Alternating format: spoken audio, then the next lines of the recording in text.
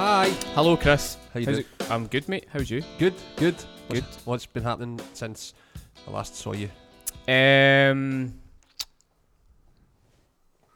really. Just more of the same. Pretty much, yeah. I mean, I'm quite a boring human being, Right. to be honest. I've not even seen a Green Mile, so... We established yesterday. This is really disappointing. You haven't seen...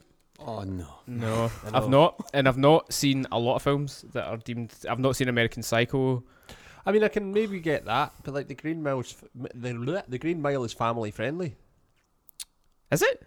Yeah. We watched the trailer today, man, and it looked pretty grim. It's dark in that, but you know everybody's family's seen it. It's like one of those like, Sunday night at 9 pattern, you know, Yeah. or Sunday night at 8 when it comes on, and you've Really? it's Oh, yeah. Is it like... So you would find it on like a Sunday afternoon kind of No, show, it's but it's not a all like Sunday butchered and all that, afternoon. and taking good bits out. no, it can't be a Sunday afternoon because there's some pretty sketchy scenes where people are. It's about people getting killed in the electric chair that are on death row. Okay, So it's not a 3 in the afternoon. You can't exactly film. watch that with your gran, can you? Unless your gran's an absolute savage. I mean, yeah, I don't know really how. I don't know your grand, so I know. we should- I don't have a gran, so... Now- Whoa, anyway. So Big Dave's with us today. Anyway, speaking of grans, here's Big Dave. Evening, boys. Evening, Dave. We thought we would maybe try like a meet the team, but also there was a customer come in the shop this week that had some things that he would like to know the answers to, which actually Dave genuinely does have the answers to. He does. So you've been part of our team for how long now? I've been Well, about... Before we go into it, should Okay. we let Dave introduce himself to the audience who maybe don't know Yes. who Dave is? Okay. So Dave, How do you want to introduce... Well, who are you and what do you do? who are you and what do you do? Well, I'm Dave McCluskey. There you go. Hi, Dave. Also known as his alias as Big Dave. Yeah. Or Mr. Sheen. Yeah. Yeah, for those of you who don't know, I've got an obsession in this shop about Mr. Sheen, and it just apparently cleans everything. Well, not apparently. Genuinely. Like, cleans genuinely. them. Yeah. Aye. I caught Dave cleaning me one time. That's Yeah. maybe it didn't sound... I think that's what got like my ticket into Drummers Only. When Paul saw me doing that, it was like, Yeah. aye, right, okay, let's get him in. So like Dave is known for his amazing rock playing. You played for a couple of big bands in your time, haven't you? I started off, my major break was about 2012 or something. Mhm. That was with a band called The Union, and that was two members. Obviously, you know the band, Mhm. Luke Morley and Chris Giles for Thunder, Yep. and they kind of started a band with another guy called Pete Shoulder, who was in a band called Winterville, toured with Thunder back in the day. So they kind of clashed together, and I kind of got my break with them after they saw me play in King Tut's when I was supporting them. Right. It was the lead singer, and they had another tour after that, a UK tour, and the lead singer says to Luke, I want to get this guy in, because I saw him in King Tut's, you didn't, so let's get him in. No audition, no nothing, it was sort of like, Wow. message, bang, you're down to London. I was like, okay. So were you at that King Tut's gig? Was it like a tour? Were you supporting them? Just No, on tour? it was just a one night. just a one night. Or something? I just kind of like get on the bill. I was with my first band, the River 68s, and we were just sort of like supporting anybody in Glasgow that you wanted to. It was just so happened we got onto that, and it was great. It was I would say I almost didn't answer the message. Oh, really? Yeah, because I got the How come? Well, I actually got the message when I was driving for Pete, and I looked at it and I didn't recognise the name, and I was like, I thought it was some sort of joke, Right. and I just put it away. That was Oh, like really? 2 days later. Wow. It kind of dawned on me. I was like, that's that guy, and I was like, oh, See, that's really interesting. When was that? Like, 2012. so that was 2012. So like, I mean, I guess nowadays, like, if someone leaves a message unread or something like that, like with an opportunity like that for 2 days, it's like, okay, this guy obviously next on to the next guy kind of thing. So like, they obviously liked you that much that they were willing to wait for you to answer. You know? Aye, it was a wee bit kind of like hit and miss. So like, Yeah. if you didn't have to audition, did they just hear some songs, learn them, come and play? Well, I heard from Luke about a week after that. He sent me an email, and it was sort of like, here's the set list, here's 14 songs. You've got a month to learn them, and then you come down to Terminal Studios in London, and Right. we're going to spend 3 days rehearsal. Mm-hmm. And it was the kind of bit for me that is sort of like, right, I've got it, is after I played the first song, and all three of them just turned around and shook my hand, and I was like, Ah, right, cool. okay, you got it. Okay. You got the idea. How long did it take you to learn the music? I would say it got me like a couple of weeks before I was like, I could do it like blindfolded. Uh-huh. And I could actually play the tracks without even having to listen over the track. I was Right, sort of like, okay. right, I'm You just knew it from memory, kind of aye, thing. Yeah. locked in there. But the first couple of days doing it, I hated myself. I just could not Was it- get it. Did you like the music? I loved it. Right. Yeah, it obviously was. that's half the battle, isn't it? Yeah, Yeah. yeah. It's when you love doing it, and the reason why I like doing it because it was different from what I was doing. Right. So it was kind of like, right, okay, I'm starting to learn new things here. Yeah, sure. And approach music. I'm playing softer, playing louder. So, if Luke wasn't there, is that right? Luke wasn't at Tuts. It wasn't a touch, no. So were you playing different music from the band that you supported at King Tuts? Yeah, Right. yeah, way different. It was a lot more. See, you know, like the Black Crows. Yeah. I see a wee bit more of the softer Yeah. stuff compared to like Hard to Handle. Gone or something. Yeah, exactly. Yeah. Yeah, go on. A wee bit more softer like that. Right. So he was a wee bit kind of like, oh, he's got the idea, like, Uh-huh. and he just liked the way how I played. Right. I was a bit more natural. Yeah. So they'd been metronomed. I saw you guys playing. Was it the Cat House? Guys. That was Yeah. great. It was a great gig, man. Band was super tight. Like, Yeah, I mean, those boys have been around the block. They Yeah. can't know the score and everything, but they're just so dead on yeah. and everything. And working with Chris Childs as a bass player, he's right on the ticket. Right on you. Aye, and he knows when I'm off. Oh, really? Like, Yeah. he's caught me a few times. He's like, maybe I've done a drum fill, and he's actually turned around one point and he's went, stop showing off. Oh. I'm like, oh, all right, okay, rein it back in. Just So, how long did you do that gig for?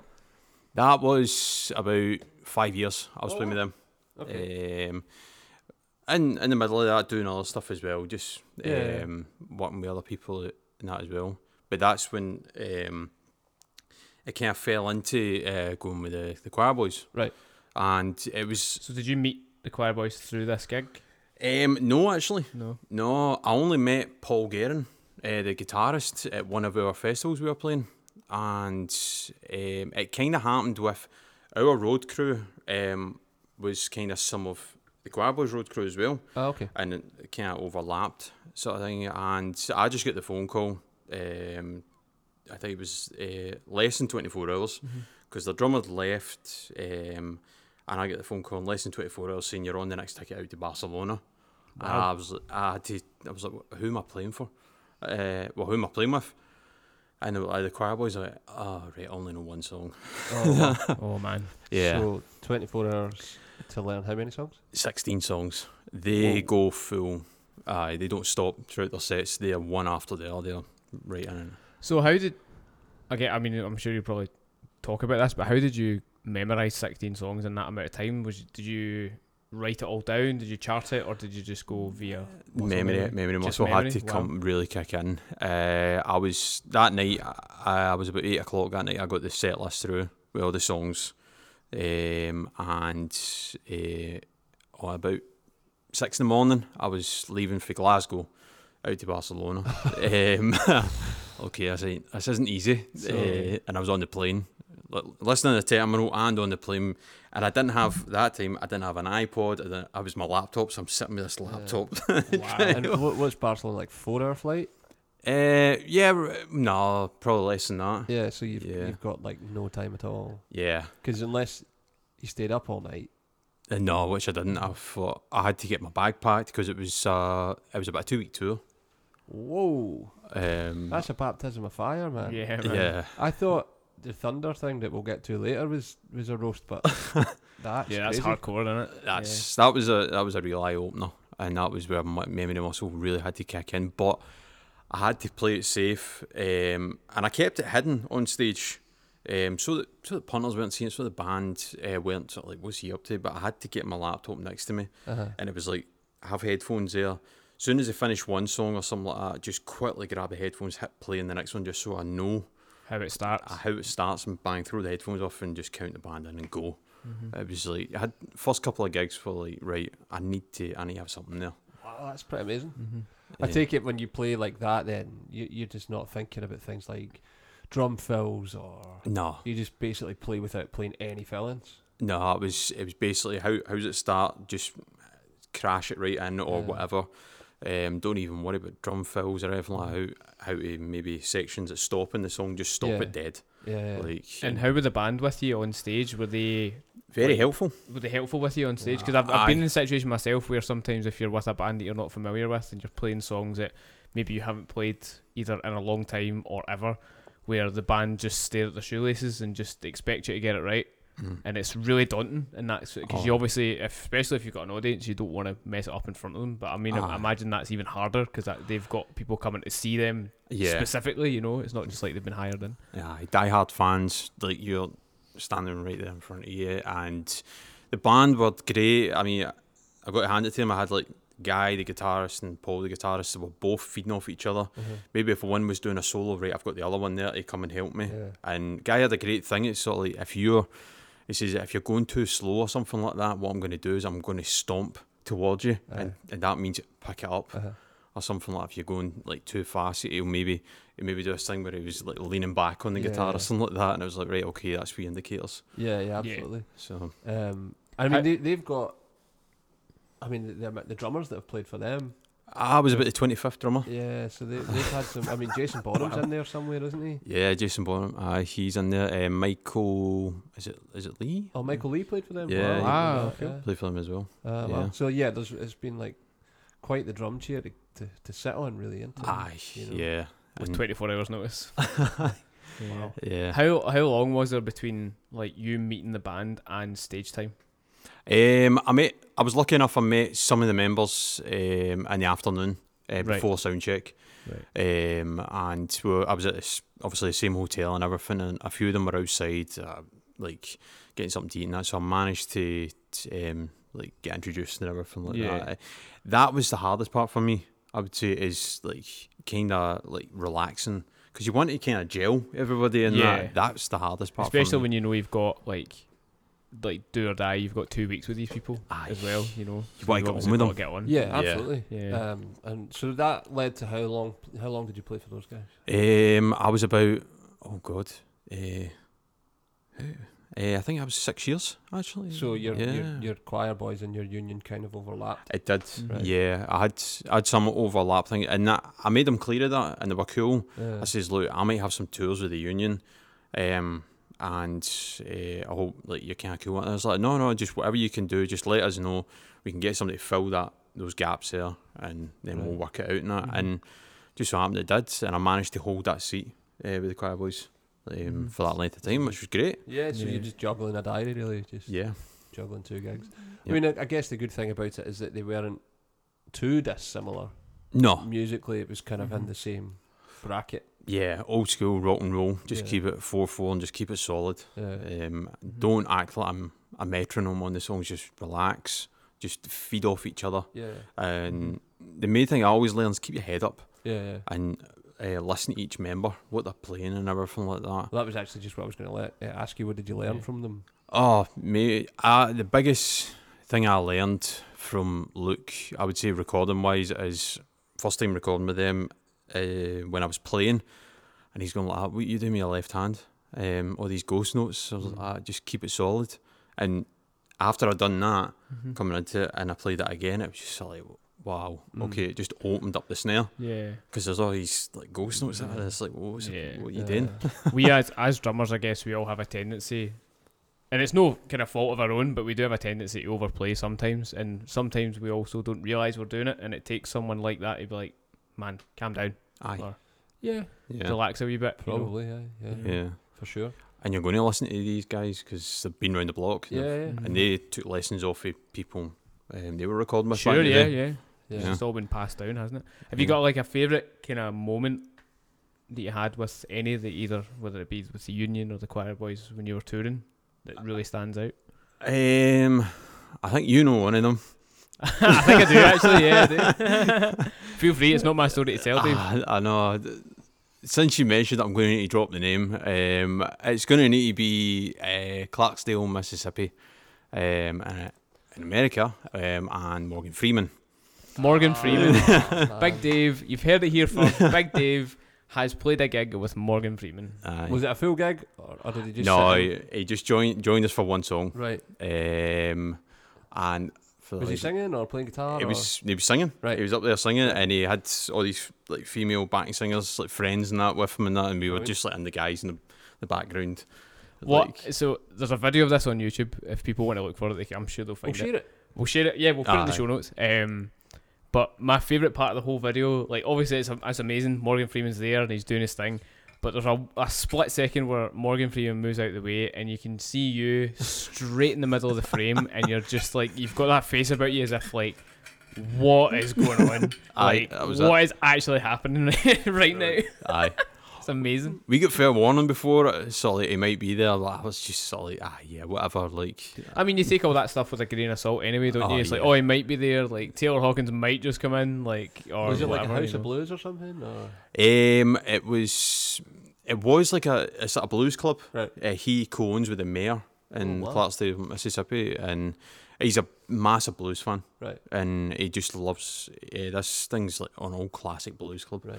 Okay. In this town, and it's amazing, like all the wall art and everything like that, all vinyl everywhere, and that. Yeah. It's great.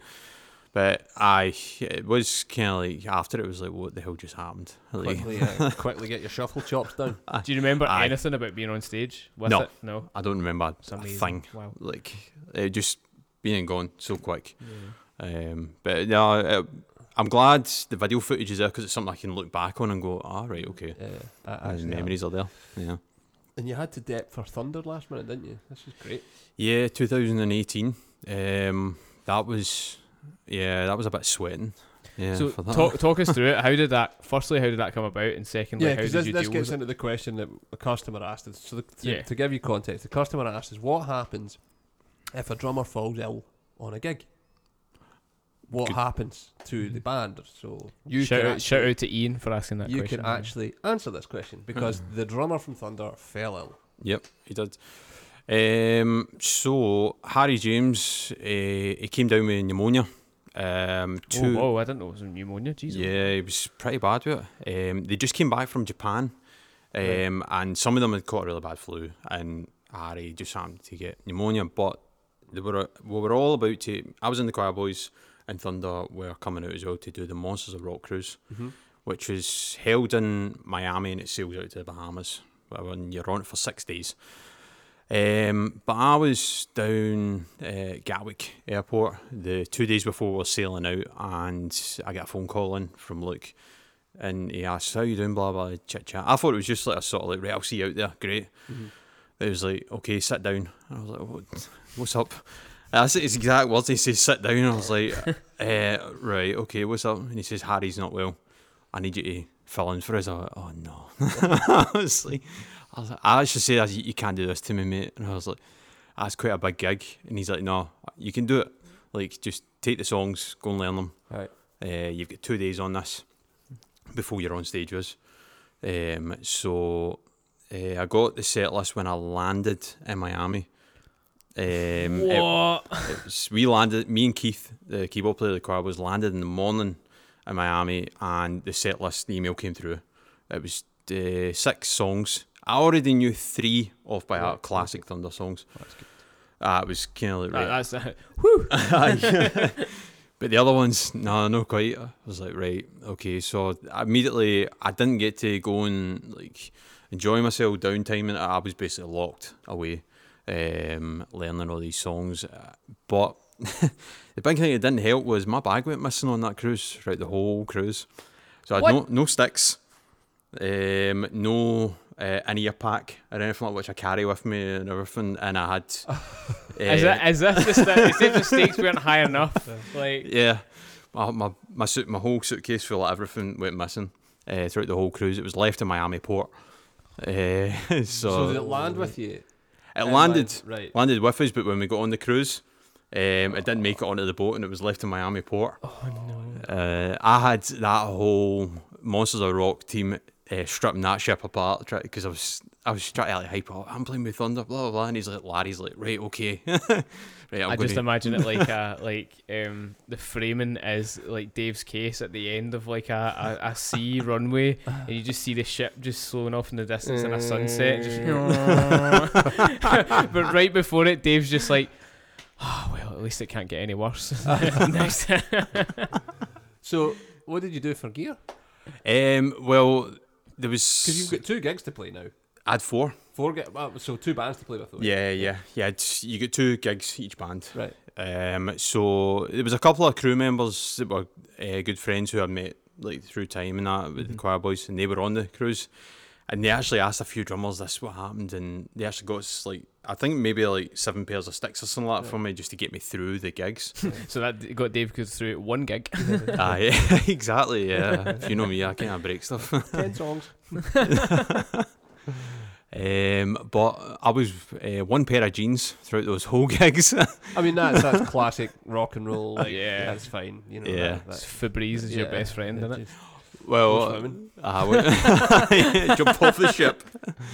Yeah, it was great fun. I made a few stops to the duty free to get some aftershave just to try and fresh myself up. But it was great though. But I didn't get a real chance to kind of zone in on it because I was kind of getting a wee bit. I wouldn't say like down about it. The fact my bag wasn't there and everything. It's sort of like, oh, this isn't helping. But I wasn't making a big deal about it. I was trying to like stay positive and letting the crew know, like, I know this is what happened. I'm not going to be a total idiot about this and create it all big. And that's what they all worried about. He just tore his room apart, wrecked it. Telly's in the sea. Yeah. So that, I mean, there's a lesson in there, isn't there, of just like staying cool when you don't have your stuff that you normally rely on. Yeah. You know, you can't even be. It's not even like you can change. You know, even Nah. you can't even get changed. So you could have been that could have been the jeans you travelled in. Yeah. Do you know what I mean? So like you've been travelling for a day and then you get on the boat and your bag's still there. Aye. That's That's- kind of wild. That's it. I mean, and Chris Send a Childs. chopper. Exactly. Chris Childs, the bass player, was lucky enough. He was a bit same size of t-shirt as me, and says there's a spare t-shirt, Right. and I had like 2 t-shirts, and I was coming off one gig, washing one t-shirt in the sink, like just so it's kind of like clean, and hold that for dry, put the other one on, and just switching round all the Brilliant. time. Hashtag rock and roll. Yeah, the things they don't teach you at music I know. school. Yeah, totally. Wash a t-shirt in the sink. Yeah. So, you got through the gigs, okay? It was great. Yeah, back to the point of the gigs. The only rehearsal I had was Luke's cabin. Right. It was just me and him, his iPad, and basically going over the songs. And it was just a few wee things he was like telling me, like, right, float the floor on that one, just keep your bass drum solid with that one, and then just wee breaks and everything, telling me, right, have a look at this. But there was one of them that was a real kind of shuffle one. It was a kind of bluesy sort of shuffle, and it was really relaxed, but the timing of it at the end, I slightly messed it up live, and he turned around, he's like, oh, jazz. Well, see, that's the other thing as well. Like, they were cool to work with. Like, if I imagine there's some people out there, if you were to do that on a gig, you would get never again, and you just be like, oh, well, this guy's who is this guy? You know. I think when you put people under that kind of pressure, there has to be some give and take, right? Totally. Yeah, you need to. I would say always have a bit of give or take. Don't be so harsh on the person. I mean, imagine you were in that position, and it's just sort of like just take it easy and help them through it. For God's I sake. mean, it's a massive compliment that they phoned you anyway. Yeah, Yeah. I mean, they were about to pull it, Right. and because Luke was up to high door with it, and he couldn't figure out what they would do and everything, and there was 2 people, Chris Childs and Pete Russell, the sound guy. They were the both that said, "Oh, Dave's going to be on the cruise," and he went, "Ah, right." That's when his brain clicked in. Yeah. Right. Okay, I'll put the phone call in. Amazing. It was nice of them. It was very, very nice of them to ask me to do that. Absolutely. Yeah. Is that the only gigs you did with them? You didn't do any more than that? No, no more than that. Right. Harry recovered and all that, didn't he? Yeah, it nearly happened again. I never spoke about it, but it nearly happened again last year. Right. But he was okay. He went through some serious surgery, Harry. Right. So he's a wee bit kind of like when he gets unwell, he gets unwell. Yeah. So And it's quite the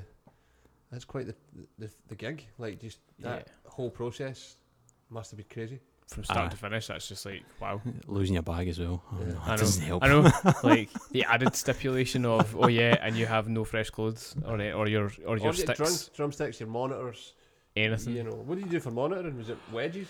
I had to go back to wedges, Right. which was I spent about 3 years on an ears, and it was so weird going back to like monitors. Yeah. Wedges, just really uncomfortable because Loud you- as well, eh? oh god, like but luckily enough I had my carry-on bag, which had my laptop, my little plugs and everything like that. But you'll know that as well. See when you like come off like in ears, Yeah. how weird it is to like if you put like Yeah. just ear protectors in, Yeah, you it's play like it's playing like, underwater. oh yeah, that's what it is. It's like playing underwater. You can't control the band. I found it so controlling with the band with in ears. Yeah. Yeah, But, you know, like, you just got to dig in, I think, you know, Mhm. dig down a wee bit and, just got you know, get on with it, really. Yeah. You know, because your mix would have been so weird. Oh, Trying to get the yeah. monitor guy's attention for like more vocals and Yeah. whilst discreetly count the band in front of thousands of people Yeah. know these songs really well. But I would kind of like really say it to young players as well. Learn the best of both worlds. Yeah. Learn with in ears and learn with wedges, Yeah. just in case that situation pops up. I mean, in-ears weren't even a thing learning when Nah. we were coming up. You know, you just played. Yeah. You know, sometimes you didn't even have a monitor. No. You know, and you know, PA or the guitar amps were behind the drummer, Aye. or at least parallel. I remember that. Yeah, so that's why it's called backline, Exactly. because it was all in a line. you Yeah. know. Backline. So yeah, you just got on with it. You know, Yeah. you might have a monitor for the singer to hear themselves. Yeah. Yeah. You know, and you're like trying to hear the singer from you know, Aye. where are we in the song? Aye. Very, very strange. But yeah, I think you're right. Getting people to learn that way. Mm. Yeah. Yeah. It's a roast, but it kind of pays dividends down the line, doesn't it? Yeah. Yeah. So is that like? Would you say that's? Where would you put that? Would you say that was like one of the hardest times you've had touring, or one of the best times you've had touring? Like, where would that fall in your spectrum? It's always been to me the best time Yeah. because it's made me learn so much. Yeah. I never kind of look at it as sort of like that was really tough and everything like that. It's Mhm. just sort of like I can't just. I maybe look at it at the time. It's just so hard. Like I'm Mhm. really struggling here. But then once it's done, and everything it's sort of like I learned a lot. That's So great. in those two, you know, when you went to Barcelona and then when you went to the Monsters of Rock cruise, what did you do for drums? Everything's like hired in. But like, were they someone else's drums? They weren't No. your spec. Did you get to spec what you wanted? The Choir Boys one at the time I didn't get to spec it. Right. So you just Um, played the kit. Yeah, you need to just turn up, play. I didn't get to carry my own cymbals. Right. It was just basically a bag full of sticks. Uh-huh. Wow. Aye, that was basically it. And I got told, right, everything's going to be hired in for you. Right. So don't worry about a thing. And it's sort of like, well, I'm not going to be really picky about this. And Yeah. kind of like, I just want to go over there, start the gig and get the ball rolling. Yeah. And it was the same for the Monster of Rock. Right. So was that sort of one kit for everybody playing, or did Harry have his own rider? Did you have your own rider for the Choir Boys? Well, for Thunder, obviously they had the spec sheet for For Harry. for Harry. Sorry, I couldn't resist that. I've been trying to do that. Funny enough, that's their intro tape. They actually had Harry's spec, but because the night before I played with Thunder Monster of the Rock, I'd already played with the Choir Boys, and when I popped on stage, they're like, "What are you doing here?"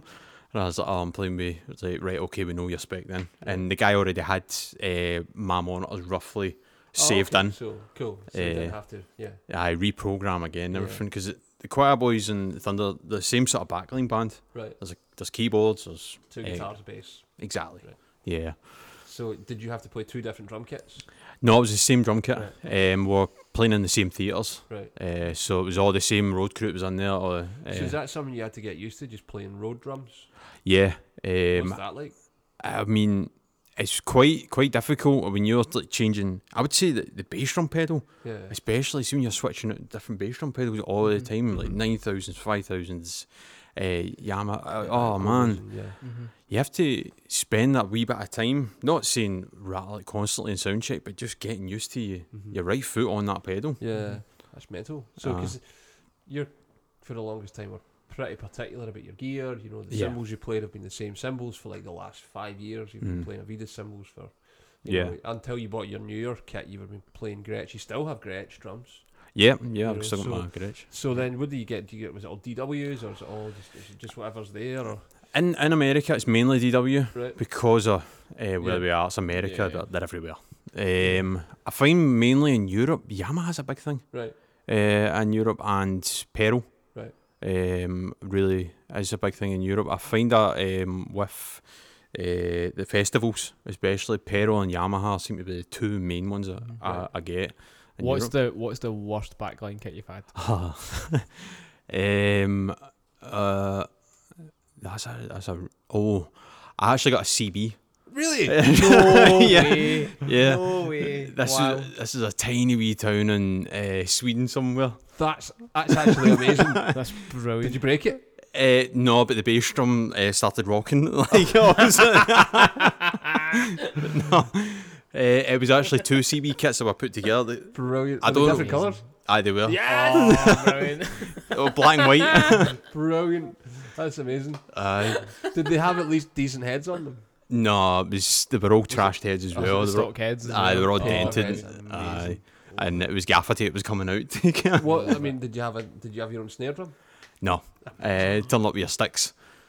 Wow. I don't know what the guy was thinking, but I turned up and this kit was set up on stage. It was two bass drums, rack of toms in it, and two CB kits. Like I was like, What were the symbols? I can't mismatch. Like there were Peisty ones, Sabian ones, but they were like aluminium. Right. Yeah, I did a thing in Germany and turned up to a 3000. I sold a 3008, which was a great kit, but some broken ZXTs. Great. Like every single symbol was broken on the kit. Right symbol, two crashes, hats, all broken. wow. I guess we're playing broken symbols tonight, boys. I know. That's pretty much all you got to do, right? Yeah. What's it like playing that crash when it's broken? Well, it just donk. It just didn't make a sound, you know. Yeah. You're just like, guys, there's nothing I can do about this. You know, Yeah. there's nothing's going to save this at all. There's literally nothing you can do. Yeah, You know, can't even put a chain on it and make it sound like a symbol. You know, just it's unbelievable. yeah. Like a bin lid. You might I as mean, well be hitting the bin lid. I've done. I remember playing a gig in Edinburgh when I was playing original music and turned up and it was a Tornado kit. But on a big tour, like you would expect. Yeah, 'Cause you put a spec sheet in, right? You put a rider in, we did. It was just a one-off gig. right? We flew in for, and it couldn't get any better. I was like, we are absolutely bust, like jet lag and everything like that. We fly into Sweden and we've got a whole day there. I just see this CB kit walking around on a stage and you're behind it, just like, Yeah. what is going This on? big zebra looking Yeah. thing. CB pedal. Oh no. We've got diehards like Choir Boys fans turning it up, and I'm trying to rock out on this kit and this bass drums. Like, Love it. I mean, So- you hit them pretty hard, right? So what do you do there? I had to rein he it. just sends the bass drum halfway across the room. That's what he does there. Yeah, the barman got it and he said that night. It's like, you know, the band are looking at you like, what's going on, big man? You're like, well, Aye, have you seen what I'm playing? aye. Because they'll have still had decent amps. They had 4x12s and Marshalls in them. Yeah, like, Wow. yeah. Yeah, the big man up the back gets like a 200 quid. Give him the CB drums. You know, his snare drum's more expensive than the entire backline drums. Yeah, Totally. should have got an endorsement with CB. Yeah. That's pretty special. I had to rein it in. Yeah. It was just sort of like, well, I can't go hell for leather on this kit. It's like the way I use And you play like thick sticks as well, man. Like you would have went through that thing. Like Yeah. I would Aye. imagine. It's I don't dent my heads. That's the thing, but I feel like denting the heads on this thing. I bet it sounded amazing as well. I bet you made it sound amazing. It's probably the nicest Well, sounding aye. CB kit probably Yeah, I mean, ever. through mics in a big room, I bet it sounded great. Aye, bass drum was banging. Yeah, just gaff it everywhere. Yeah. You know, take all the high end out. Oh, I went to the toilet and went to the toilet roll just to try and do Brilliant. something with the toms, like because you can tune them. Yeah.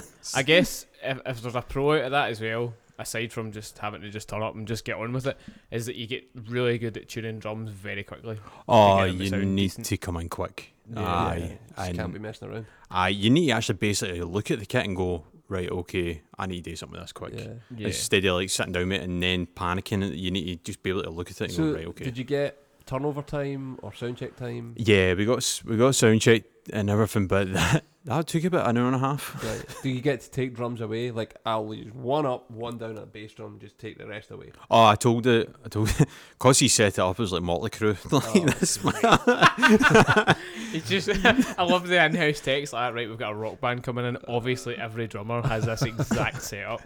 Like, it was like Tommy Lee's turning up, and just I had to say him. I was like, I'm really sorry, it looks great, but I want one rack, one floor, and a bass drum, and that's it. Yeah, Yeah, but absolutely. what you see? I was like, yeah. Yeah. I will not play that. Aye. And it's just going to get in the road as well, trying to play a normal fill-in, and you've got drums everywhere. It took up half a stage. Yeah, It's brilliant. like- That's amazing. yeah. So does that take you into, like, because one of the things you've been kind of known for in here is the kind of the fixer, eh? You fix stuff. I like to fix stuff, yeah. So is that a thing from tour? Like, you No, learn to do that touring, or is it just the way you're wired? it is, exactly. Yeah.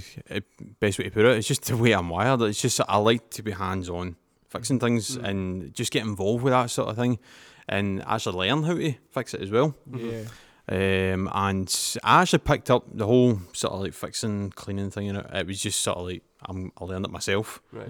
It was like, I'm no kidding, but when I first came in here, I thought like Mr. Sheen. Yeah. I tried that, and it was just sort of like really scrubbing it hard, and it worked. Dave's the guy you go to in the shop if all like logical options are out the window. It's like, I don't know how to fix this. You just shout on Dave. You're like, Get a float out the back. and Dave comes. Yeah. Sorts it.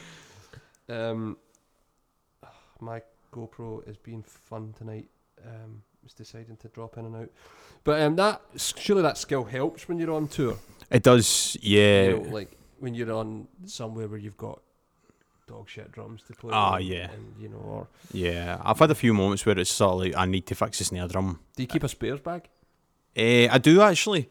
Yeah, I mean, obviously the felts, some like wing nuts and everything like that. I try and keep all those sort of thing. I mean, you never know what you're going to turn up and get, but try and keep like a small amount for what you can take as a carry on as well on a plane.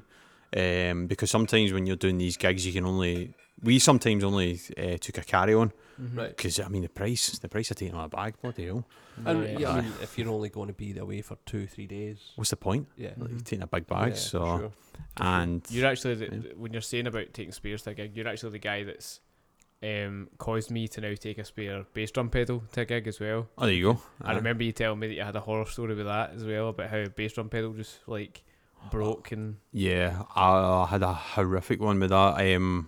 I've had the chain snap, like down on me. I've had a beater snap on me. Went right through the head, but the actual metal part snapped. I've had that happen as well. I was playing a gig in Belfast with a band, and first hit the bass drum on sound check as everybody, like, I checked the kit, but then as soon as we went to do a song, first hit the bass drum, beater snaps. And it's a Sunday afternoon in Belfast, Yeah. and there's not a drum shop around, let alone open. Yeah, I It's had like, one great. happen on a gig as well. Beater broke. Yeah. Thankfully, I had kept the original beater I had in the case, Right. so just swapped them back out. I've had a pedal spring snap as well, and not have a spare, Yeah. which is not a good look. Oh, No, it's not great, is it? Thankfully, we were in Edinburgh, and the guy playing bass knew the jazz bar really well, so just went and pilfered the pedal from the jazz bar to get us through the gig. So yeah. that was thankfully a bit of a saviour, you know. 'Cause Yeah. bad chat when that happens, man. I keep spare everything now, spare top and bottom heads for snare drums and stuff. Yeah, I do that now as well. I had a top head go on a first dance at a wedding, and I'd left my spare snare in the car, and so I had to play the rest of the set, which was like an hour and a half, with the snare flipped upside down and you just have- like tickling the top head. You don't have a trigger? I didn't have one with me at that point, no. Oh, man. And it was like, it wasn't even just like the head broke, it like actually split like Right. clean in the middle. It's No way out of no, there's no way that what can you do? So I just had to basically flip the drum upside down and get the guy who was doing sound to like crank the snare drum, and I would just tickle it so it at least sounded like I was hitting something substantial, you know. Yeah, absolutely. Not a good look. So, in amongst all that, you were still doing like pub gigs and that kind of thing Yep. as well. Yeah, I always come back home doing pub gigs. I just didn't really stop. and I enjoy playing pub gigs more. Right. Because it's just such a buzz about playing a pub gig, and like it's coming home and like just seeing the idiots like kicking about the pub, Yeah. drunk and everyone dancing about, and like I mean you get your diehard fans at these gigs and like they're jumping up and down, blah blah blah. But see when you're at a pub, man, and these guys are falling about, but you're like, this is brilliant. Yeah, it's a more in your face thing, isn't it? Aye. Because I guess with bigger bands, you don't you see the front two rows maybe, You do, and that's about it, yeah, it's like a black curtain right? on some of the gigs, and you maybe see a couple of folk, but it looks like there's nobody else out there. It just looks like there's a black curtain right That's down kinda off bonkers. Yeah, it's weird. And you know, it's called the O2 Academy, but the Callan Academy. Yeah, yeah. On stage in there, that is a black curtain. Yeah. It looks like you're playing to nobody. Yeah. Aye, which is weird. Yeah. Like, and if they're not loud, you're like, isn't anybody out there? Yeah. Yeah. Yeah. Did you find going to things like in-ears would take away the crowd noise and stuff? And, pretty isolating for that. Some guys I aye. know who ask for crowd noise in their in-ears Yeah. so they at least can hear it. The Yeah. boundary mics and all that. set up. Yeah. It didn't really bother me Right. taking away the crowd noise because it means I could really focus on what everybody's doing. Yeah. And if the crowd are loud enough, usually I could hear them over Right. when like songs finish. But what you're saying about the having the crowd in, Russell Gilbrook for Uriah Heep, he has little bullet mics at the side of each stage, so, and he has his own mixing desk there, so he actually feeds it in Oh, himself. well, cool. So he does it that sort of way, so he can kind of get a reaction. Yeah. Sort of thing. So, see if you were playing a home gig, like you were playing in the UK with these guys, would you take your own drums? Oh yeah, Aye. yeah. Everything gets taken down to wherever we're going out to. Like either rehearsal or first gig and everything like that.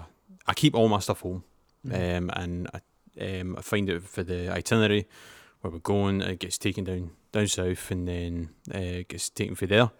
But I always carry my own stuff in the UK and that. And sometimes if we're travelling out to Europe, with either splitter or bus or anything like that, I'll take my own stuff out there as well. But I'm quite reluctant to letting other bands use. Like, Sure.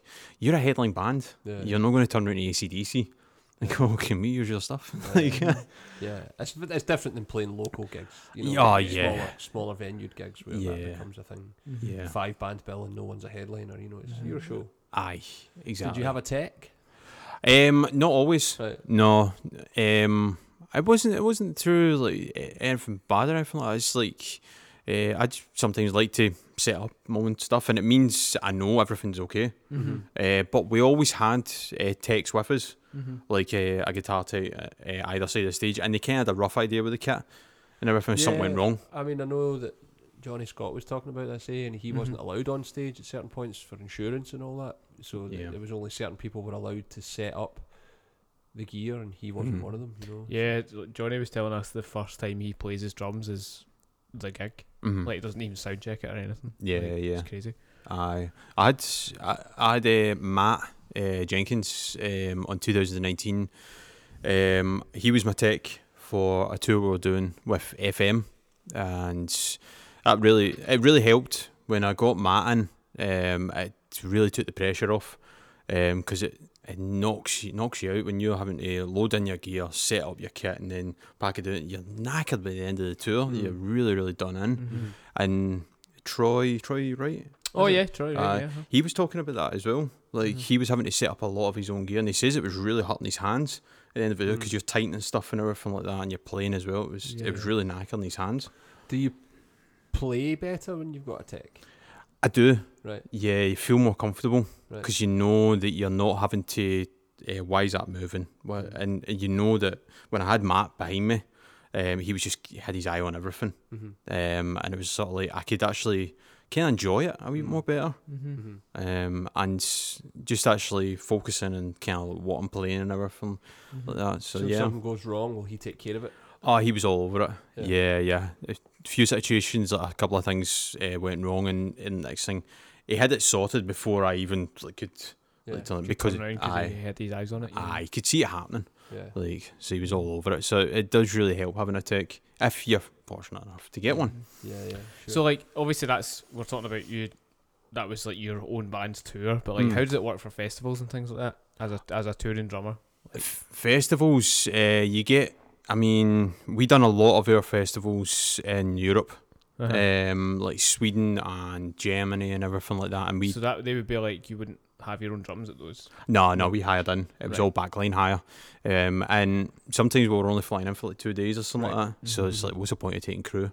Yeah. Which we just thought, like, we'll fly and do it ourselves, and then we'll come back off. But you are literally, you set up your stuff at the stage, and once you're set up, you're out of here. Until like a switchover's happening and everything like that, they need to have that place clear. Because it's massive switchovers. Yeah. And I guess when you're talking about things like insurance as well, like that'll be the exact same thing. Like liability insurance and all that. Yeah, if something totally. goes wrong when you're on the stage when you shouldn't be, you're not covered. Yeah, exactly. That kind of thing. Aye. You know, amazing. So then, how long have you been here now? I've been here, is it 4 years? Oh, you tell me. You tell us. You tell me. I mean, you've been full time now a yearish. Yeah, I've been fully, like, full time, roughly about a year now. Right. Aye. Because I was always coming off tour, coming in and working and that. Yeah, it was great. Yeah. But now working in full time, it's even more great now because you're learning a lot more. Absolutely. You know, I can imagine. Well, Yeah. I can't imagine. I know that the sort of rate you learn at. Aye. When you come to work. Yeah. It's huge. You know. Oh, you need to But be on it. You'll have experience to bring with you. You know, you'll have different things to things like all that touring experience of working with weird gear will let you know how drums work. Yeah. I mean, young guys coming in and I'm blabbing on about this, and it's just sort of like you try to just rein them in and just kind of go right. Yeah. Just focus for a wee minute. And I've seen you do it as well. I've seen guys come in with all these ideas of I want this, and then you'll just literally strip it down like bit by bit. Aye. Just be like, well, if you want to do that, don't get this instead because this will do the job what you want to do much easier, or blah blah blah, or X, Y, and Z. You know. Yeah. So it's quite interesting to watch from afar actually. Yeah. You taking that time to do that. Well, that's it. I mean, you really need to take your time with these guys coming in like off a tour and like that. Yeah, it means things like if guys are, you know, if the touring pros are coming in, you understand that life. Yeah. You know, so if you know, you can have a chat to them in a way that maybe Adam and I can't. You know, you've got things in common with them that we won't have in common. You'll understand what it's like to be on the road for 6 weeks, and we won't because we've not done that. You know, so you know, you can chat to them about being road worn and all these other things. You know, that we just like, hey man, drums, eh? Yeah. You might have a different insight to that, you know. Yeah, it was. I mean, it's like a situation. It was when I was down in Leeds, working. Brett for Drum Depot. He made a call in. It just so happened I was working that day in Leeds. He found out I was there, and he says, "Oh, I've got this band on tour. Them Damn Crows they were called, and he's coming up to Leeds. He needs this pronto, blah blah, and he needs you to help him out, fix it and everything like that." And it was great. Because it's just sort of like, oh, Dave's there, he can sort you out, and so it was kind of nice that sort of way. Touring band, he can sort you out and fix whatever the problem was. It was something to do with snare, right? It just needed fixing that, and it was like, right, okay. Speaking of, if anyone listening wants a snare overhauled, Dave is the guy to do it. Dave is the man. Yeah. Oh, that's what was that, free floater? The pre-owned one we went and had. Yeah, we've got a few of those. Aye. Bloody hell, that was shining. You need to fix them? No. I was trying to signal to you subtly. If you could talk closer to the microphone. Oh, I'm sorry. Because you're very far away. Okay. And I would like the people to hear your dulcet tones. Okay, I'll put it here. Okay. Cool. Yeah, I mean, you can just embarrass me. I realise that now. Right. I've grown past the time of being shy. I'll just say, yes. Just talk into the microphone. Talk into the microphone. Okay. I'll talk into the microphone now. Good man. So drum maintenance has obviously been a thing of yours for a while. How would you suggest or teach people drum maintenance? What's like 5 key Dave drum maintenance things that they need to know? Well, one of the main ones I would say is stop leaving your drums in the car overnight. Well, yeah, the amount of people that get them stolen as well. Aye, exactly. Yeah.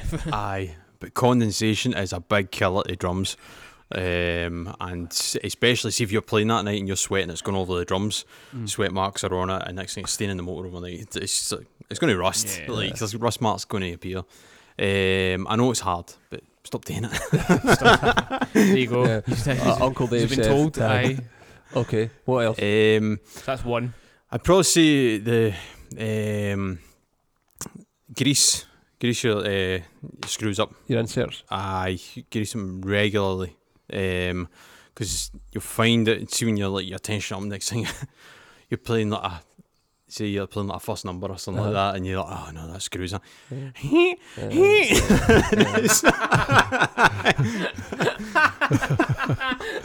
You know what I mean? Yeah, I do. Thread and screws and all that. You know, So tension rods. number 2, grease is the word. Aye.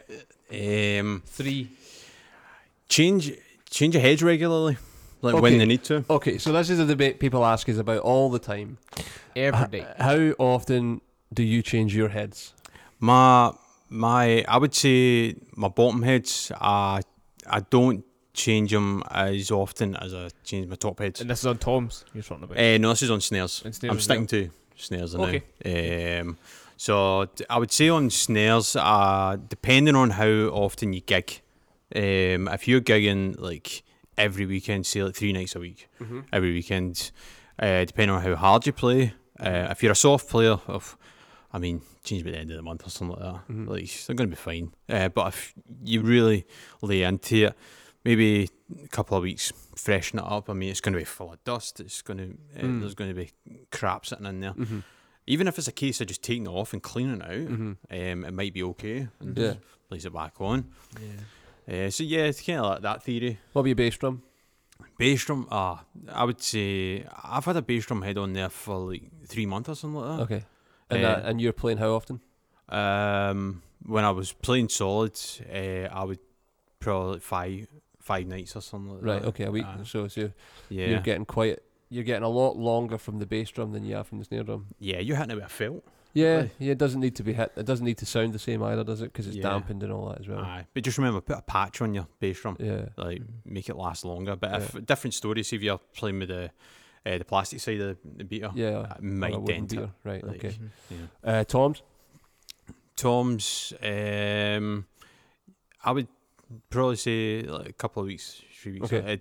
I mean, Tom's, they can lose, not the bottom heads. Right. Bottom heads, you might just need to detune them and retune them again, and Okay. everything like that. But yeah, freshen up with the top heads. Right. Yeah. Regularly. Yeah. So it's a full. I mean, what heads do you play? At the moment, I've went over Evans. Okay. Yeah, yeah. I'm using the UV2s. Okay. At the Top moment. and bottom? No. No. I'm using what Stock is- heads on the bottom, I think. No, actually, I changed them Right. out. What am I using on the bottom? G1s? G2s, sorry. All right. So Coated G2s. Okay. Wow. Okay.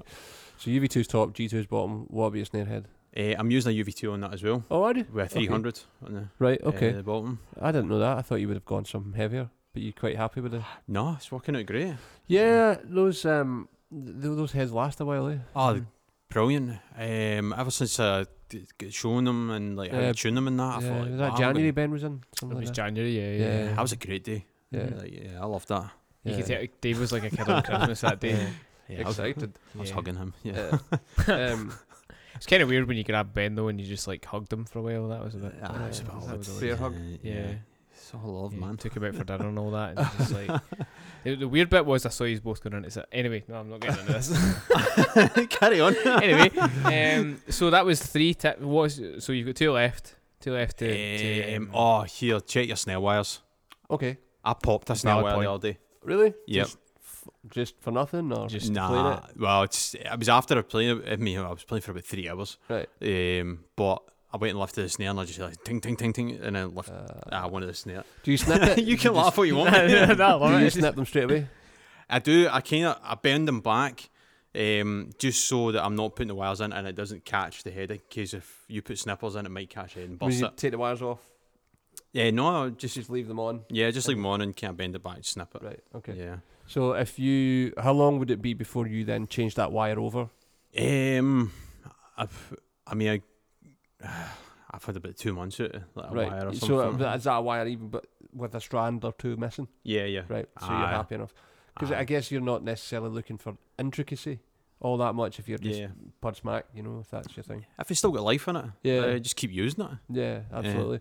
Yeah. So that's 4. 5th one, last one.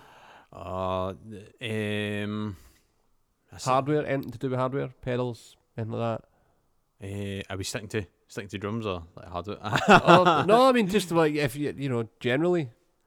Yeah. It's up to you. You're the maintenance man. Yeah. True. Actually. Yeah. Oh, come on. Oh no. What's the 5th one? You really got me there, Adam. Bag of spares maybe, or something along those lines. But there's a specific spares that you would always keep. Here's one. Here we So go. right, drumsticks. Right. See if the head of your drumstick starts chewing. Don't keep playing the drums because it could end up denting the head. It could. That also sounds awful. It does. Yeah, and you try to play a ride cymbal with a chewed stick. Absolutely. Yeah. It doesn't sound quite right. Next thing you give him a new stick. That sounds better. Yeah. Yeah. My stick's all chewed. My cymbal doesn't sound right. It's obviously the cymbal's fault. Yeah.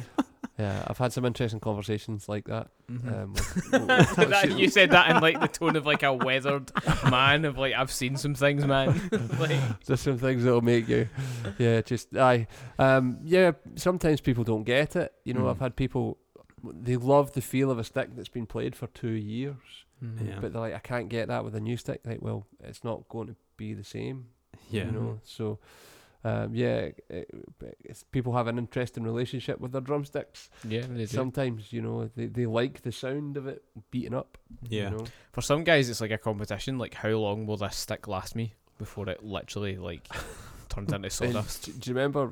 You know, wee Gary used to teach you. Yeah, I like, know you Gary, should just yeah. see the middle of Gary's stick. Like, he'll just play it till it looks like an hourglass. Yeah, You know? I'm the same. I'm the exact same. Really? Like, yeah. Oh, I love it. Yeah. I mean, like he has the middle of his left hand stick. His snare drum stick is almost worn out, and just over the sort of just under the top of his hi hat stick, just they wear in 2 places, and it just keeps going till it Keep snaps. going. Yep, You know? Rim shotting That's constantly. it. You know? Some people just don't want to buy drumsticks. it's true. I like buying new sticks. Yeah. I like to treat myself. Yeah, I do, man. It's the little things in life. So I was like, We love treating ourselves. Gail, look what I got! Fresh pair of sticks. Yeah. So that, I mean, what can you remember them all? New heads regularly. Look after new- snare wires. Grease Grease the Grease the wheel. word. Yes. Bass drum patch and bass. Was it? I'm sure there was something bass drummy in there. There was, yeah. Well, it's changed. So, We're doing well. Yeah, people are looking at it like. let's go to the tape. There's 5 things in there. Yeah. Aye, don't If you know what they are, comment below. below. Totally. Okay. What's your procedure? You've done videos on this. We when we started lockdown, we did this. But what's your cymbal cleaning procedure? Oh, right, okay. So, for those of you who maybe don't know, when the Rona was rife, Dave was done a fantastic job of doing kind of maintenance videos for the shop on the lines of obviously what we've all been speaking about and everything, and they were great. And Dave can clean a cymbal like I've never seen anyone quite clean a cymbal as thoroughly as I have with Dave. So do you want to talk to us through the process of how you clean a cymbal, Dave, and why everyone else does it wrong? Aye, yeah. Yes, I will tell everyone why they're all wrong. Yeah, here we go. Brace yourself. Well, there's something I need to be clear about. First off, Peisty cymbals. There's certain cymbal cleaners for certain cymbals. Correct. And Peisty, you need to use Peisty cleaner on those cymbals. Because if you use other cymbal cleaners, it is going to be a green gunk everywhere, and you're not going to get it back to life again. Yeah. It's like it almost kind of goes without saying, like, if you play a certain brand of cymbals and that brand makes a specific cleaner for that brand, use that brand. Exactly. You know, so. Yeah. Aye, stick to the brand. My process of it is like you'll maybe see like wee like green marks or something like that appearing on your cymbal. Sometimes it can be condensation or something like that. You're going in and out of venue, so it's hot to cold cars and blah blah blah, or sweat. is coming off you, Yeah. and it's just drying in on the symbol. Yeah. The green marks are appearing. So I like to just get the symbol right away, and get the cleaner on it, but leaving it for like a good couple of minutes, let it eat into the symbol. And because some people spray it and then they'll clean it right away. But See, that's pro tip. aye, Leave it on there Absolutely. for a while. yeah, let it eat the symbol. let it eat the symbol. Well, especially I'll go with Groove Juice. Mm-hmm. Like there's with the symbol cleaner with that, it's like a hot and cold cloth. Right. So you have two cloths. You have a hot one and a cold one. Yeah, Right. yeah, exactly. And you're cleaning up with the kind of hot one after you've sprayed it on. Right. Then wipe it down with the cold one Mm-hmm. after that. Then once you've got that, dry it off. So sorry, just to kind of backtrack a little bit. So the heat obviously helps get all the stuff off, and then you're cooling it right down. With Yeah. it. Okay. But obviously avoiding labels. Yeah. I mean, they're stamped on these like kind of labels and Labels, that. Yeah. And you just, if you start to work your way, there's a high toxic in like these cleaners. If you go immediately to those logos, it's just going to wipe it right off. Yeah. Sure. Aye. I know some symbols, like Paiste, have a protective lacquer. Yeah. So you can only use Paiste cleaner. That's what I was just That's saying. what we were just Yeah. talking about, yeah, Aye. Yeah, I mean, it's going to, if you use all symbol, like big green gunk's Yeah, going to yeah. come up. Have you ever found anything like that? You ever had anything like that with using polish? Or is polish always just like Mr. Sheen? Well, I'm actually just about to get to that. Oh, are you? Yeah. That's me told. Sit down. Conversation maintenance. Let the man speak.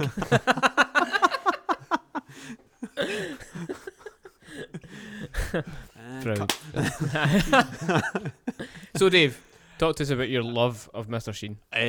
Well, the whole process I was talking about with the symbol, cleaning the hot and cold, and then you're cleaning Yes, up. and you're, Aye. and then you're out. Oh, come on. Sorry. Come on now. That's just... It's my car keys. Yeah. It's just what you usually like in the shop. Yeah. It's like the banners. It's kicking in. hard not to, man. It's hard not to. It's fun. So, yeah. Aye. Yeah. We get seagulls on the roof. So that's Gordon probably falling what off. that is. Yesterday we had a man on the roof. I never told you guys this. Really? We had a guy on the roof, and apparently, Gordon was saying that there was a man on the roof. Sorry to divert from No, single no, thing I want for to hear just a this. split second because I need to get this out. We just heard the seagulls walking on the roof, and then all of a sudden we just heard like giant footsteps, and we're like, either it's a man or a giant seagull Walking on Damund. walking on the yeah. So there was a guy up there apparently cleaning out the gutters of the roof. Okay. So and some dead seagulls apparently. I mean, that was way... Was he using Mr. Sheen up there? Yes. There's a segue to bring it right Yes, back. segue, yeah. I'm not even... Yeah. What? Like, back over here. Back over. So, your process for cleaning your symbols, how do you clean them? Yeah. Right. Well, Groove Juice, I'm going back to. Right, okay. Right, we're spraying it on and then we're leaving it to let it eat into the symbol, blah, Yeah. blah. Let the process of it cleaning it and taking up all the gunk and that. Hot and cold cloth. So I'm cleaning it down with a hot cloth and then taking all the marks off of it, blah, blah, and then wiping it down with a cold one. Mm-hmm. And then drying it off with a normal cloth. Then to really buff it up, I use Mr. Sheen on it. Right. I kind of go heavy with it. Okay.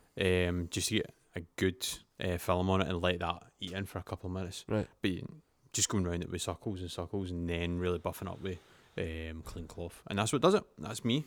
What? It's dead easy. I've never cleaned a symbol in my life. Come on. Have you See, not never. really? Oh, No, never. I should maybe start, but Because you've not wanted to, or between not wanting to and I'm super lazy, that's fair. you know, like Yeah. I just like there's stuff I'd rather do with my time, but I admire Dave because Dave does it regularly. You should give your symbols to Dave. Well, some of them, because some of them are like old and they sound better because they're grimy. I was Yeah. going to say that. Do you like your symbols? The darker stuff I use, yeah, like super grimy. Yeah. I wouldn't, you know, like I don't think I've got artisan hi hats, and I don't think they even have a logo on them now. They've been Wow. played out so much, you know. So yeah, Mhm. not necessarily. I might just It's a thing for me. It's a thing. Yeah. I was actually watching Sabian. I've been doing some really cool Instagram stuff, and talking about, you know, a symbol will play itself in and it'll change over the course of its lifetime. Yeah. You know, they were doing I think they did a replica symbol for like Chick Corea or something, the piano player, because he had the ride symbol somebody used on one of his albums is really famous, etc., etc. But they had this dilemma where they couldn't decide if they wanted to make it like super brand new, 40 years old, or somewhere in the middle, because they can replicate those sounds. Mm-hmm. You know, so I think they opted for somewhere in the middle of it all. Yeah. Because after a certain number of years, a symbol will totally change. I remember about 10 or so years ago as well, there was this old myth that drummers used to bury their cymbals in the back garden. Mm-hmm. Huh? Like, legitimately, they would bury them in the earth. So Sabian took 100 artisan cymbals and buried them in the ground. Okay. Yeah.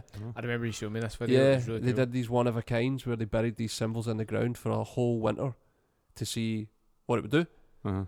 And it fundamentally changes the pitch of them, because it, you know, they'll lose some high end or some low end, or, you know, I think I think they found that it brought the majority of the middle of the cymbal out. Wow. So it sort of took it tone off the top and the bottom. You got all this mid came out.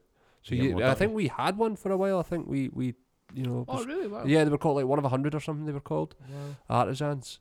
That they buried in the Canadian dirt and did a whole digging up video and stuff. So it was quite fascinating, Mm-hmm. you know. And apparently Stanton Moore, apparently heard it here first, uses lemons on his. He Right. washes his cymbals with lemons because it ages them. So he'll get Oh. his new cymbals and he'll put lemon juice over them and rub lemons all over them to age the cymbal, because that's the sound he wants. You know, Wow. so those old 50s sounds, those 50s Ks that people are trying to get, apparently lemons is what does it for him, I'd heard.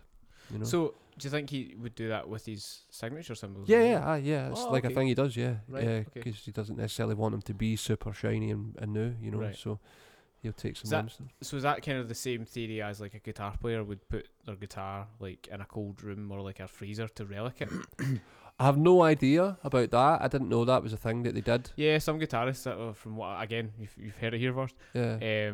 But I know of certain guys who will buy a guitar brand new and want it to look as if it's been played for years. See, for me that's weird, because that's just an aesthetic. It Yeah. doesn't change the sound. Yeah, At least I don't think it changes. the yeah. I sound. was gonna say because it's still wood in it, so it'll still change. I would Yeah, but imagine there's lots of electronics that are doing the work. Okay, And the minute you put it through an overdrive pedal or Aye, an it amplifier's doesn't really colouring the matter, sound, yeah. there's so many other factors to a Mm. guitar Mhm. than a drum, you know. Like, can you imagine coming in and buying a relict Black Beauty? which you you can know- get now with the Ludwig Roberts You know, yeah, but that's not relic. That doesn't look know. like it's been mistreated for 40 years and like tied to the back of the car and driven down the street. You know what I mean? Okay, Because some of fair those relic guitars just look like they've been beaten up. You know, Yeah. that's just the natural shell. Yeah, it's just when the You air know. oxidizes with Yeah, it. yeah. So it's not 40 years of use. That's what the relic thing's trying to achieve, to make a guitar look vintage. yeah, You know, you've got a 60s 400, right? I do, yeah. That's it's Pit Mageddon. Oh well, yeah, it's It's, it's pretty bad. Yeah. so can you imagine buying that new? That Suppose. Ludwig had created that drum with that amount of pitting on it to sell you new for £1,000. Yeah, I suppose that. You know what okay. I mean? And like, it just wouldn't happen. You know, in Drumsville. Fair enough. Not on Big Dave's watch, anyway. I know. It's Big like, Dave would probably take it back to the raw aluminium. Yeah. I had that actually happen. A customer who bought. He used to come for lessons years ago and bought some stuff off his bike. He bought a kit for his grandson. Had an original 63 400 and the matching classic maple. Right. He Okay. had drums from the 60s. Wow. And this snare drum was minted and he wanted it cleaned. So he took it to a guy to clean it, who took it a buffer to it, a Oh, no. high-speed buffer to it. No. He did, and he dented the shell, and he took all the chrome off it. The guy was nearly crying. It was like, you realise the age of that drum, the value of that drum, Oh no. and the guy ruined it, and he can't get it re-chromed. It's I don't think anybody will re-chrome it for him. Whoa. Yeah. What's happening? It was pretty bad. It was pretty bad. You know. Dave's not going to sleep tonight. No one thinking about that. I Like, don't know. Just give you guys number. Like, something. I'll go fix it. I'll fix it. It just came back to me. Like what the fifth one was. What? Stop leaving your drums overnight in the motor. That's it. That's right. That's it. So yeah, I imagine that your prized possession, and someone takes a high-speed buffer to clean it and takes all the aluminium off, or all the chrome off the aluminium, and dents the shell. As if like losing all the chrome plating wasn't bad enough. Just to, I mean, apparently it was minted. It was like a new drum. yeah. All he wanted was a clean. It's No. like, imagine going to pick it up. Like, just Oh, no. like, Give me a pull cord. just like like you say, heartbreaking. Yeah. You know, so heartbreaking. So yeah, there's a. I'm laughing because I don't know what else to do in awkward situations like that. Like, what do you do like in those situations? I know. Like, I mean, imagine that was a guy had brought a drum in here to clean, and we drop it and break something on it, and it's like, I've often real talk from drum shop employee to other drum shop Okay. employees. I've always wondered what happens in those situations. well, like, nothing's it's never happened okay, so that's that. because we're careful, you know, Okay, and we have a pretty solid reputation to uphold. yeah, absolutely. But we've never damaged a customer's gear that I can think of, or that I know of. Mm-hmm. You know, Nah, that's the thing. I mean, like we're always got our eye on each other. Yeah. And you're like, we're about to do something, you're going to get smacked over the back of the head. Yeah. What you doing? This is why anyone who comes out of the shop and they don't see me again, it's because I'm currently buried underneath the shop. I I I've damaged stock. are we going to tell this story? I'll tell the story. Yeah, Brilliant, yeah. love it. There I was, love this story. Well, I don't love a story, but 2008, there was Tama Superstar Custom. The drop your stuff. Small in stock. Superstar Custom was the lacquered version of the Superstar kit that used to be made. It was back when we had 10, 12 and a hanging 14, and I took a 14 out the box and scored it right up the staple from the bottom of the drum, from the top of the drum right to the bottom of the drum, because I never noticed the staple.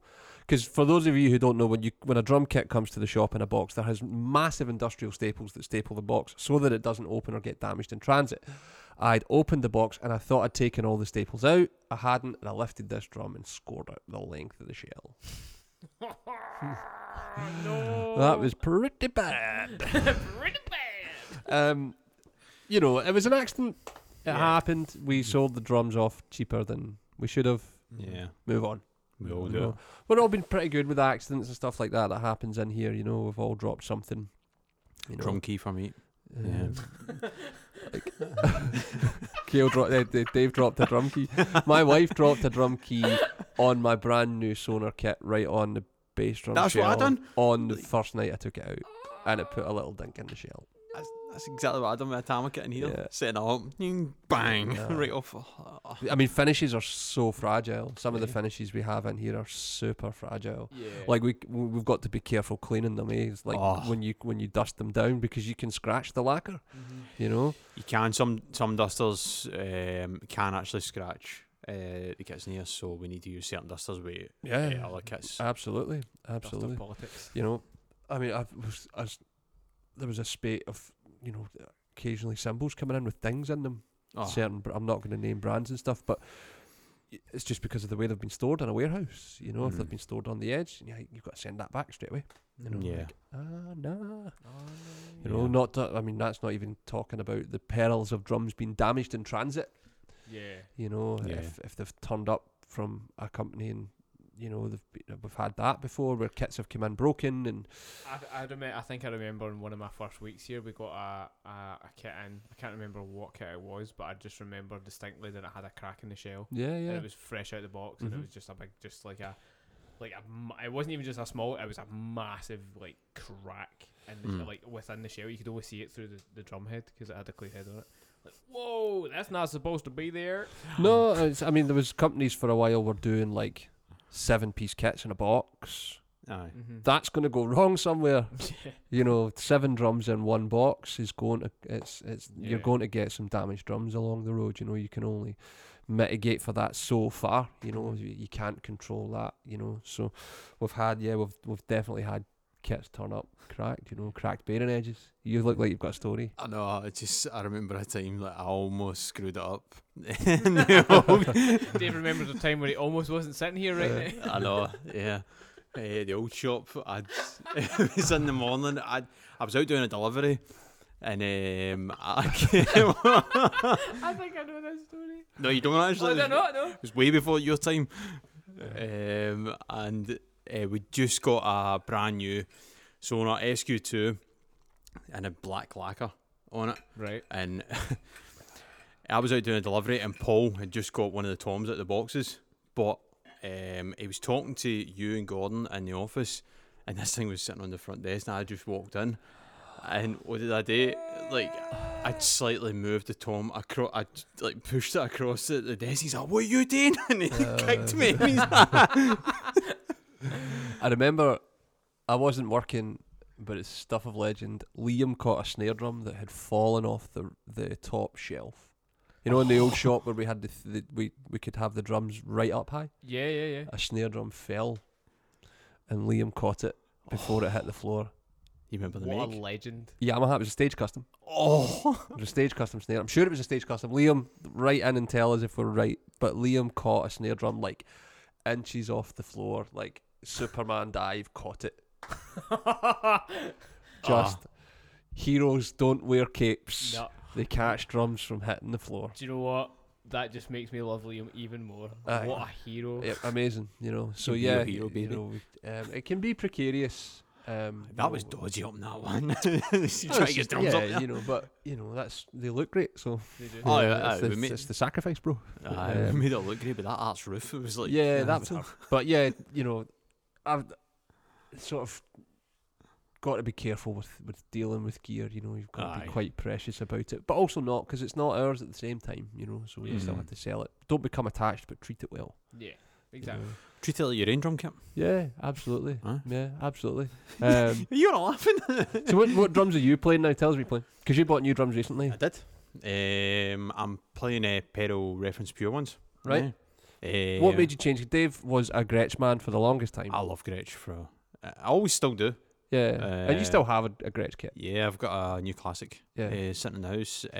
But it was time to upgrade. Right. I mean, I had a Renown Maple for so long, and it was just sort of like this Reference Pure came in roughly the same sizes as what I had, and it was just sort of like, well, if you're going to go for a Renown Maple to a Reference Pure, it's sort of like, hi, you're making a big jump. Yeah, there. yeah, absolutely. Yeah. Well, there's a small backstory to that kit as well, because we teased you forever to get that kit. I mean, it's And I just feel right. like Well, it ticked all the boxes. You love mahogany. Yep. It has mahogany in the shells on the bigger drums, so and it has maple. So that was like taking the two Gretsch kits that you had and literally putting it into one kit. Oh, aye. Yeah.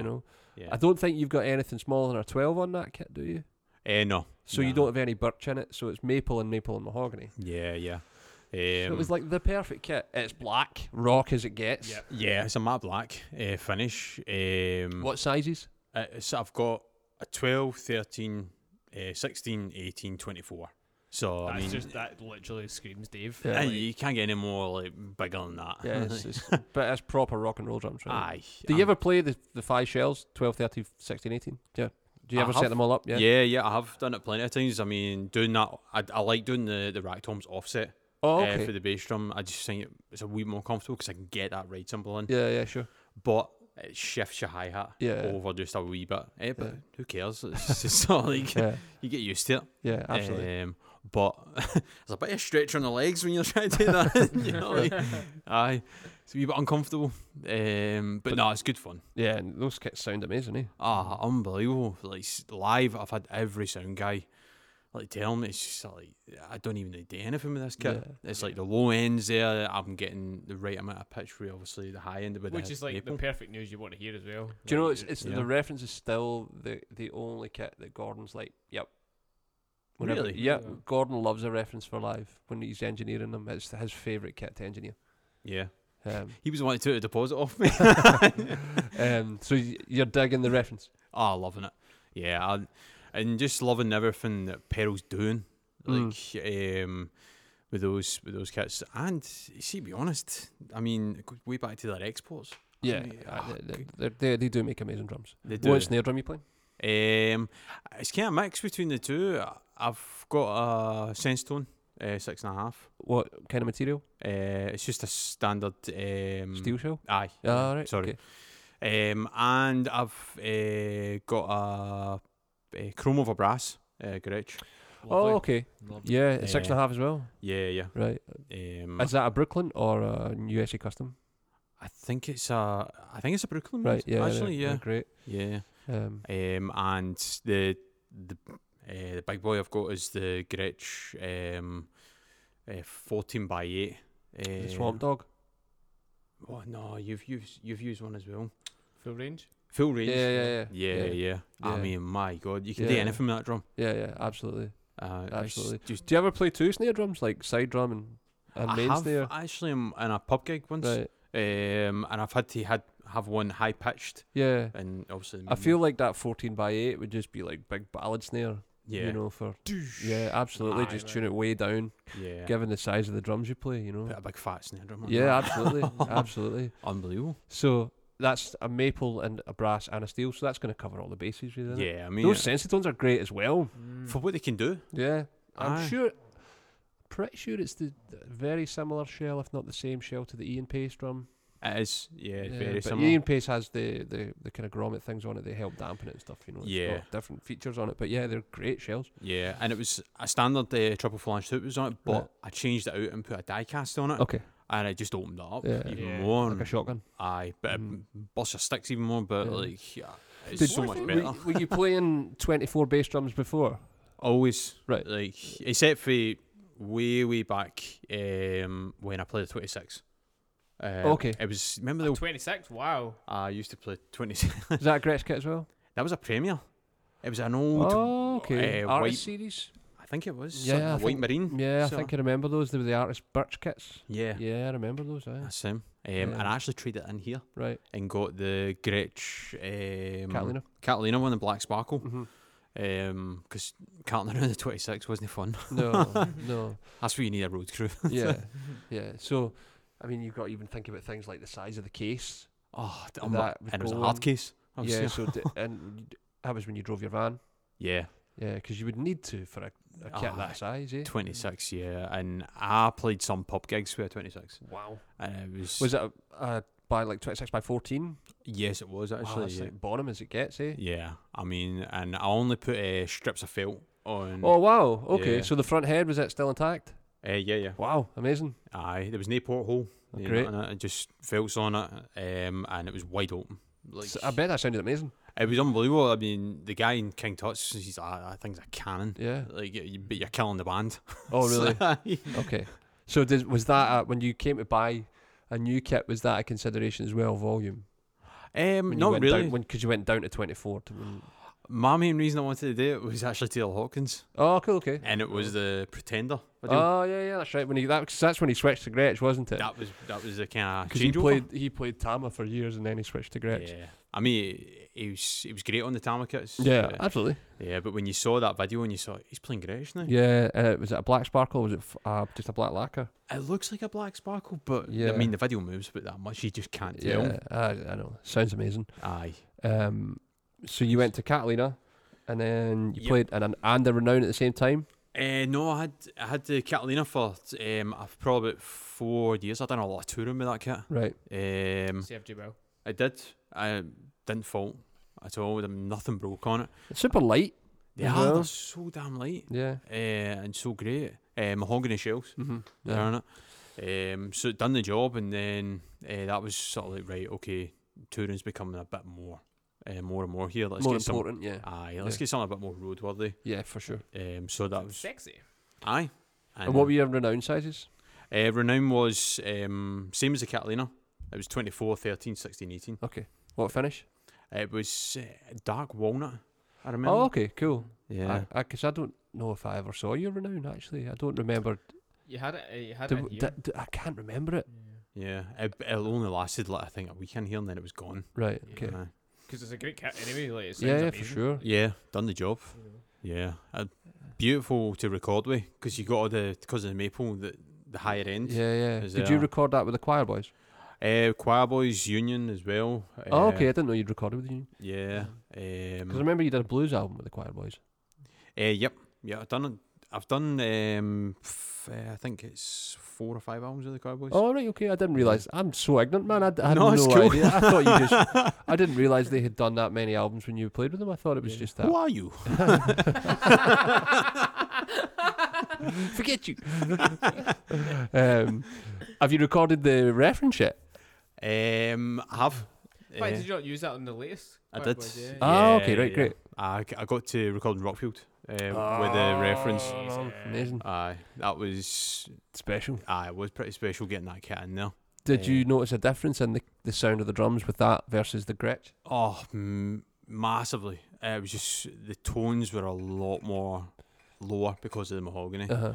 and I was getting so much depth out of that bass drum, and it was a lot more controlled for me. Mm-hmm. With the maple and mahogany kind of sitting with each other inside that bass drum, everything was a lot more controlled. Yeah. There was no like overtones or anything like that happening, and the toms as well. But I only had the 12 at the time, Right. but I was still able to control it. Yeah, yeah. It was fine. I mean, the rooms in there are brilliant, but those flow toms are unbelievable. I bet. Especially the 16x14 because the air's going through it so quick, Yeah. and you don't need to do anything with Okay. it. Is it an 18x16 floor Uh, tom that you've got 16, 14, 18, 16? Yeah. Right. Yeah. Yeah. Aye. So you go to 18s can be a right pain to tune something. It's a reference pure, eh? Yeah. Aye. Yeah. Yeah. 'Cause the distinction is that the shell is thinner. Aye. Yeah. Yeah. So did the engineer in Rockfield have to do anything to the kit? Not much. Not much. No, just no. A little bit of kind of EQ and Yeah, a wee bit of EQ in here and there. But I like to kind of go in prepared. The kit's already tuned. Sure. Instead of spending like a whole day having to tune. well, it just means that everything kind of Aye. runs a lot smoother that way. You're not having to start from ground zero, Yeah. basically. You So- can at least That's it. go with a head start. Yeah. I take it you would always rehead the drums before you got the others. Brand new heads for a recording every time. Not always. Not always. Okay. No, I like them kind of a wee bit bedded in. For and played. okay, right, okay, that surprises me. Yeah, because sometimes detuning starts happening and Right, you've okay. maybe got that sound already there if they're Uh-huh. already played in. Right, okay, Right, and it's sort of, Fair I enough. don't want to tamper yeah, with this. fair enough. But it depends on your recording situation. If you're recording a lot, Uh-huh. then you might have to, like, say, change out the snare head or something like that. Do but- you play differently I do. in the studio as opposed to live? Yeah, I would say I would play a lot more controlled and Right. less arms. Right. Like coming up. Like it's Yeah, because just, you don't need to. It's not a show, is it? I mean, who are you trying to impress? Yeah, Like, exactly. Yeah. the wee bird outside the window. It's Yeah. like The flying bird, obviously. Aye. So you just kind of wind it in a bit, and do you hit them as hard? I Because you do. can still hit them hard without the arms up in the air, you know. So I would say mainly depending on what part of the song. right. Like you say, like you're a certain part of the song. It's like, why do you need to hit the rim on that? Yeah, sure. It's just sort of like, bring it up, man. Yeah. Just hit the center. Mhm. But then as soon as it maybe, I don't know, chorus or something like that, or like you're going to The ride out and the fade out, aye, yeah. ride out. It's just Yeah. sort of like start laying into it, Mm-hmm. and that's when maybe the left arm will maybe come up, Right. and you're bringing it. Well, that's it, because you also want to capture energy at the same time as You well, do. don't you? You know, like Y- getting yeah. a good drum take Yeah, sometimes requires that you kind of give it the same, maybe not exactly the same as what you would play live, but yeah, at least a bit of kind of like get Aye. up and go about it. It's like, this is going somewhere, it's driving. You want to have the hair stand up the back of your neck. Yeah. Like, Yeah. when- Absolutely. Right, this is working here. Did you change your cymbal setup for a recording? Not much. No. So what's your cymbals? Cymbal setup at the moment is Zildjian Vedas, and it's a 24-inch ride, medium. Mm-hmm. Oh, I always thought you played a 22. Nah, 24. We're learning about our friend today. Today on Not Knowing Your Friend So Well. Who are you? Today on Who Are You? Crashes. I'm on 20s now. I'm on two medium thins. Right. And I've got a thin as well. Mm-hmm. So all three 20s and 15-inch medium hi-hats. New beats? Or just regular? Oh, Just regular. Right, yeah. Mediums. You said that. So yeah, it's working out. So super simple, no China, no effects, just Nah. 2 crashes, 1 ride, hats. Yeah, I turned up once with a China. And Didn't like turn singers up like, twice for what do time. you think you're playing for Prince or something like that? So I thought, what does that mean? Well, there you go. That's basically means don't bring that china out the bag. I know. Yeah, it's just- So like, I slowly slipped off. They're starting to write out your P60. It's alright, I brought it back out in one of the festivals and Yeah. didn't even notice. Magic. I got you. So you so across the board then, the name of the game for you is super consistency. Yeah. Same drums, same cymbals. I find it, what's the point of changing your setup in the studio to what you play live? Yeah, I mean, some people could argue that darker cymbals record Yeah. differently from brighter cymbals, and they might want that. Mm-hmm. You know, they might want you to have crashes that don't bleed in everything. Mm-hmm. You know, were you isolated in Rockfield, or were you playing in a live room? I was isolated in a kind of a drum sort of chamber, they call it. Right. So it's you're in the drum room.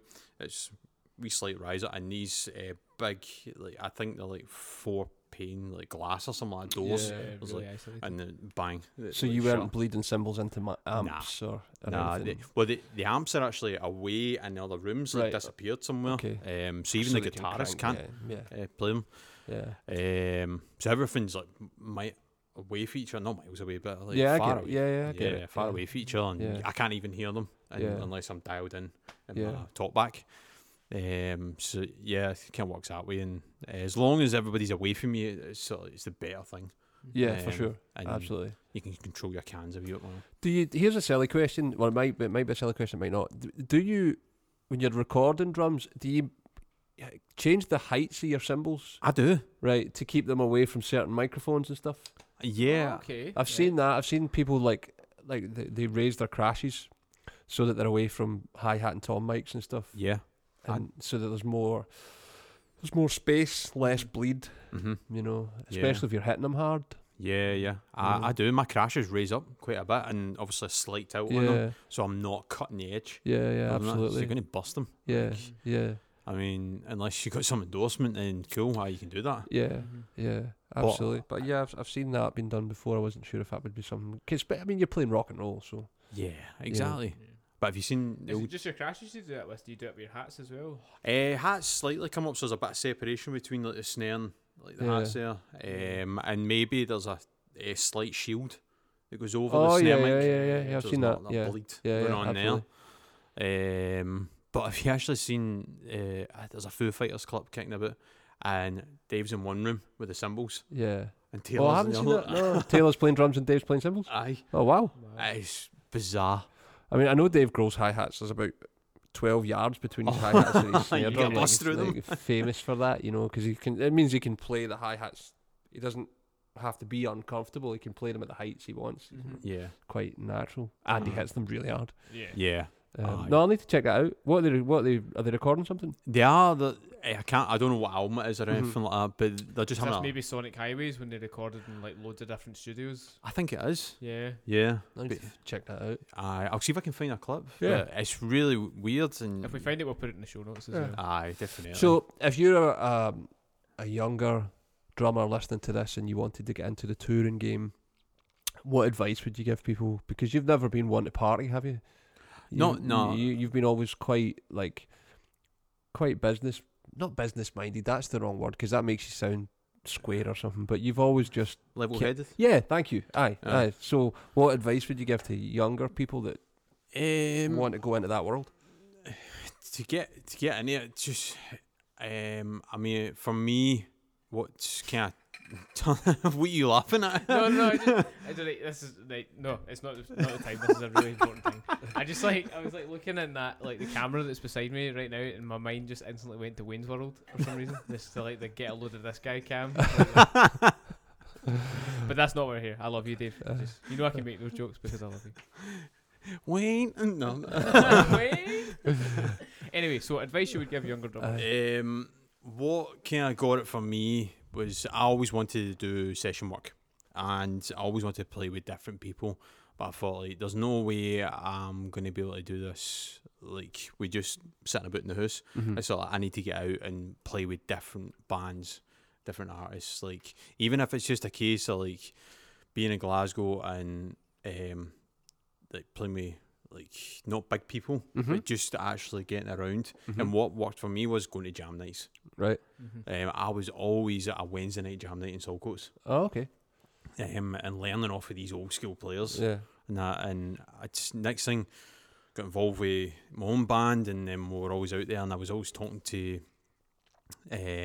like the producer like in the studio and everything. I was, I'd love to do that, blah blah blah. Next thing, the ball starts rolling, and get your head screwed on. Don't be like kind of like massive showing off and everything like that. Like egos and all that, like keep your ego in check. Yeah. Just play the song. Don't turn up and thinking you're a bit of a ticket. Yeah, everything like that. Just walk in the door and just do your job and go back home.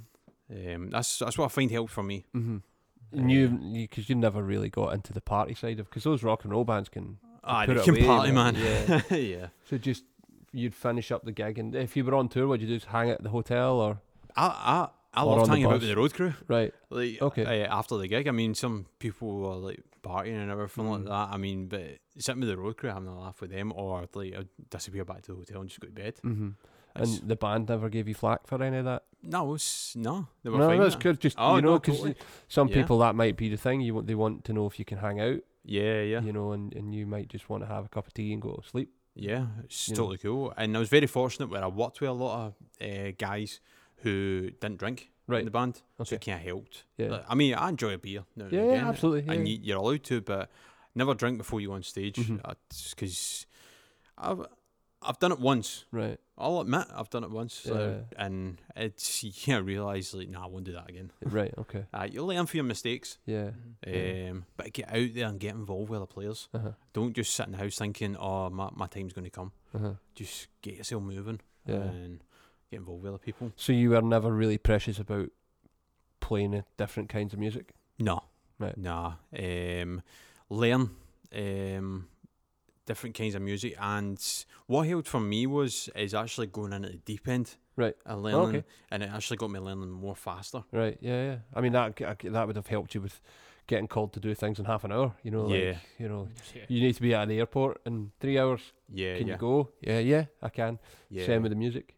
Exactly. I mainly find that if you're learning something and you might get bored with learning it or something like that, but see where you're learning it right in the deep end, it seems to go in, for me personally, it goes in my head a lot more quicker, Right. and it stays in there. Right. But if I'm having it, right, I want to learn that, I sometimes get bored there, and Yeah, it's sort yeah. of like, but nah, Yeah. that process of like I need to learn this quick to play Yeah. live. I've been watching. You've been doing a lot of sort of videos with the EAD10 recently, and the one thing I've noticed that is pretty scary, phenomenal is that you sit on the drum track on the actual track, like sort of it's almost like the original track's invisible. How Yeah. did you learn to do that? Because that's an amazing skill to have. Yeah, that was training my ear. Right. And I've always been told that I never sit on the metronome. Uh-huh. I always seem to sit behind Right. the metronome, and I had to find out, is that a bad thing or something? And they were like, no, it's actually quite a good thing. I think it just depends on the music, yeah. Yeah. Some music you do have to sit on the metronome. or on top of it, or Yeah, right on it, or just relax, yeah. just chill out when you're playing. And I find that a lot of those songs I was actually playing were kind of like old school stuff, so maybe the metronome wasn't there back in the day when these guys were playing. They were just like playing to feel. And I thought, like, right, I'm kind of just playing to feel on this and just like kind of try to zone in and what they're doing. But I didn't post it. I played a Lady Gaga. I was playing a Lady Gaga song. Get and- that posted right now. No. Yeah. Yeah. Yeah. I listened 'Cause back to it. It was terrible. Sign me up. Yeah, I mean, you never know. You might end up actually on the gig. Yeah. Yeah, like Oh man, it was awful. I listened Imagine back. that. We come in one day. Where's Dave? Oh, he's playing for Lady Gaga now. That would be unreal. That would be pretty amazing. Pretty amazing. How come? Well, I posted, Poker Face on Facebook, and the next thing you know, it went viral. Yeah. This rock god is playing Poker Face. Next Yeah. thing you know, I was- but I'll get it posted, man.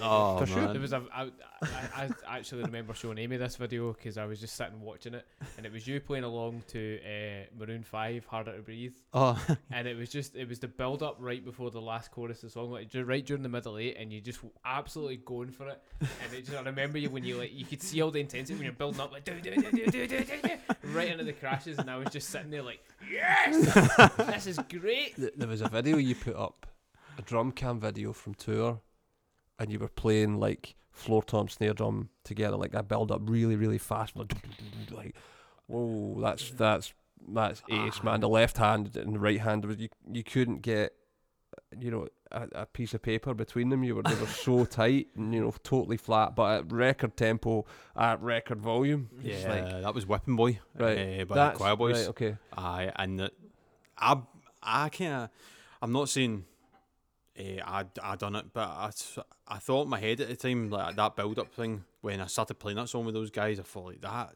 kind of needs a build up there. But I asked the boys first before I could do that. I was like, do you fancy, let's try a build up in this bit? Yeah. And we were all in on it. I'm not trying to take credit. That was my idea. Yeah. It was like we're Yeah, all kind of helping out, and that build up, I had to really get that right. I made a rod for your own back there. Let's do a really hard build up. Sweating after Because it's really fast. Yeah. It is. It's so fast that build up because it's so quiet as And well, especially live as well, it eh? sticks away. But Yeah. the energy's got to be right Yeah. up there. And were you on Click? No. For that live show? No, so you just had to go purely on feel? Yeah. Union and Choir Boys are never on Click. Right. You have to go by feel with them. Right. That's going to be roasting. Aye, Especially if someone's had 2 beers and they want it a little bit faster. I know. And the bad thing was, after that build up, there's still another 2 minutes to play in that song, full volume. Great. And that song won in the set. Rinsed. Absolutely. Yeah, man, you should post more, Dave. We think we've talked about this at length in here, that you just post more videos because they're great. That EAD 10 is brilliant. It's Yeah, phenomenal. it's game changing, eh? Where can people find you, Dave, on the socials? Well, I mean, typical drummer Dave 01 on Okay. Instagram. Okay. I mean, that's mainly where I post a lot of stuff. Okay. Instagram. Do you have a dedicated Facebook page, or is it just your own personal page? It's just my own personal one. Right. Yeah. Did you ever have to separate that? You You know, like fans trying to add you and yeah. it might get a bit weird. Yeah, I mean, when I started really touring, I was finding like maybe family members were starting to kind of get added, and I was sort of like, oh, right. Coming out the woodwork and stuff. Yeah, and it It's was just weird sort of, when that stuff happens. I was getting messages for like sister and mum, and I was like, I'm getting friend requests for you. I was like, no. So that's where I kind of had to like, right, okay, there needs to be a bit of separation Private here. page. Would you ever set up just a drummer page? I would, yeah. Because that would let people find you, it would, you know, yeah, it'd be a without pretty it cool being idea. a personal life thing, you know. Aye, yeah. Yeah. It'd be a pretty cool idea to do. Yeah. I'd find to do it, and it means I can shift all those videos onto there. And Yeah, you absolutely. can say what you want or blah blah blah, Yeah. sort of thing. So at drummer Dave 101. 01. Okay. Yeah, sort of thing. Well, Put it in the show notes. as yeah, well. for sure. Yeah. Um, cool. Yeah, It was a good chat, man. That was a good chat. Yeah, yeah, it was good fun. Yeah, Yeah. absolutely. Just like, I think people, it's nice for people to have a little insight to what we're all about as people, rather than just Well, that's the thing. I mean, working here. Yeah. you know. I think we should do one on you next. Like really rain in on you. Is this just because you want to like get revenge for Huh? all the things I've said? to you, Nah, Dave? man, you're always behind the camera, and I it's know. just sort of I like, like let's to hide. bring the boy out. He's always behind the camera, as he said, sat in front of 3 cameras. I know. I mean, it could be, you know, we could do a home, you know, we've got 2 loads of staff now, really, don't we? So Yeah. we should get some lead I- stuff done as well. I think we should get Jake on this as Yeah, absolutely. Oh. well. And Gordon, and Paul, Yeah, and Brent, and Katie, yeah, and just yeah. and you, Chris. Oh no, wait, you're already on it. Gordon's going to be. I mean, I think Gordon would have great insight about live drummers playing live, and you know, how your kit should be set up, how your kit should be tuned for working with an engineer. He's also a really great bass player. Yeah. a Like, lot of people don't know he's a he's bass a- player. yeah. He's a Dark horse in that really way. great bass player, and he can play bass and do sound and work lights all at once. And you've seen it. I have seen it. It's You've witnessed it. phenomenal to watch. He's great. He really is great, Yeah. man. Like, he's got a lot of valuable information. Indispensable. Some Oh, would say. completely. And he'll build you a website, you know. Yeah. I remember I'm turning up to do a dep gig one day with a band that I had played with for on and off for a while, and I loaded my drums in, and Gordon's here. But I've come up in the van with the bass player, like, what are you doing? He's like, I'm playing keys tonight. It's like, what? It's like, No way. okay. And he would just look over and be like, what keys is this in? And he would tell him, and that was him. Just amazing. So talented. Yeah. So talented. And he's stuck through the back, just working away, just doing his thing, you know, being awesome. But he's got lots of cool stuff that people don't know, you I know. bet he's a dark horse at singing as well. Oh, he sings backing vocals. Sings I kn- great I backing knew it. vocals as well, man. He does. He's like He Freddie can Mercury or something. great harmonizer. Honestly, he's a great harmonizer. Yeah, he's super talented musician. We you need to know. get Gordon on this. Absolutely, ASAP absolutely. So, That'd be fun. so yeah. Well, thanks for coming on, man. No problem at all. It's good That's chat. fun. I and love this. I'll That's see you. I'll see you working Saturday. I see Saturday. I'll see you probably tomorrow. You'll See you through the window. yeah. See you through. What have we got coming up next? We've got some really cool guests coming up next as well, so have a look out for that. Yes, Thanks for as ever for listening Of and course, make sure watching. you subscribe because we get customers in the shop asking us where they can find the podcast. So I'm gonna lay it down. Yeah, So you can find it on wherever you get your podcast from, mainly Spotify, mainly Apple Podcasts, YouTube as well for the visual aspect Yeah. of it all as well. If that's it's on a something you bunch see of for. places. It's on a bunch of places. You can obviously, of course, come and visit us in Glasgow and Leeds. You need to book an appointment right now. So make sure you do that before you come and see us. You can find us on the socials at Drummers Only UK on Instagram and Twitter. Obviously, just search for Drummers Only on Facebook as well, and you'll find us there. Mm-hmm. We're obviously open 6 days a week currently, Mhm. Monday through Saturday, by appointment only, as I say, in both Glasgow and Leeds. Hit us up. Go and grab some sticks. As The this rehearsal rooms and all that are back open. So make as sure you've got this all your- episode stands, we currently have a pretty righteous sale. we do. Oh yeah. Yes. So there's Get some that. there's some real good gear for less pennies. So Yes. if you are looking for that right symbol you've always dreamed of, it might just be on sale. May very well be. That's one of the items right there. Placement, yeah. So yeah, as Adam says, like, subscribe, all that good stuff. Yep. And Make sure you obviously come and visit us as well. If you've got any questions, email us at info@drummersonly.co.uk. And yeah, that's it. and we'll see you soon. See you soon. Thank y'all. Bye.